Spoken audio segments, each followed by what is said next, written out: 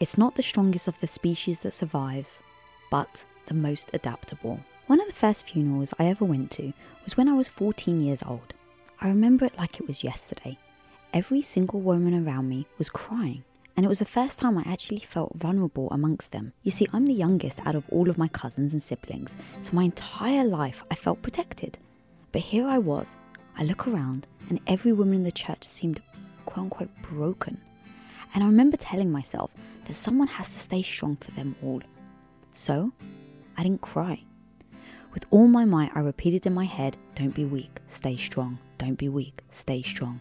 Don't be weak, stay strong. It's one of those memories that it's carved into me as a pivotal point in my upbringing. Because after that, I built an armor around my emotions. Now, I have since recognized it and worked to change it. But the reason I bring this up today is because I focus so much on being quote-unquote strong that I actually missed the point. Crying does not make you weak. Worrying and panicking about what's happening right now in the world does not make you weak. Worrying about your career, finances, your future does not make you weak. Allow yourself to feel. Don't beat yourself up over your negative thoughts. You're only freaking human. It's not about being strong right now.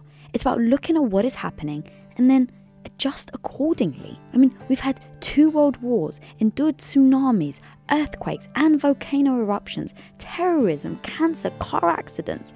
It's all part of being on this earth. And so we can overcome this, and we will. So the real and authentic sign of today, guys, isn't stay strong. It's, in the words of my boy Darwin, stay adaptable.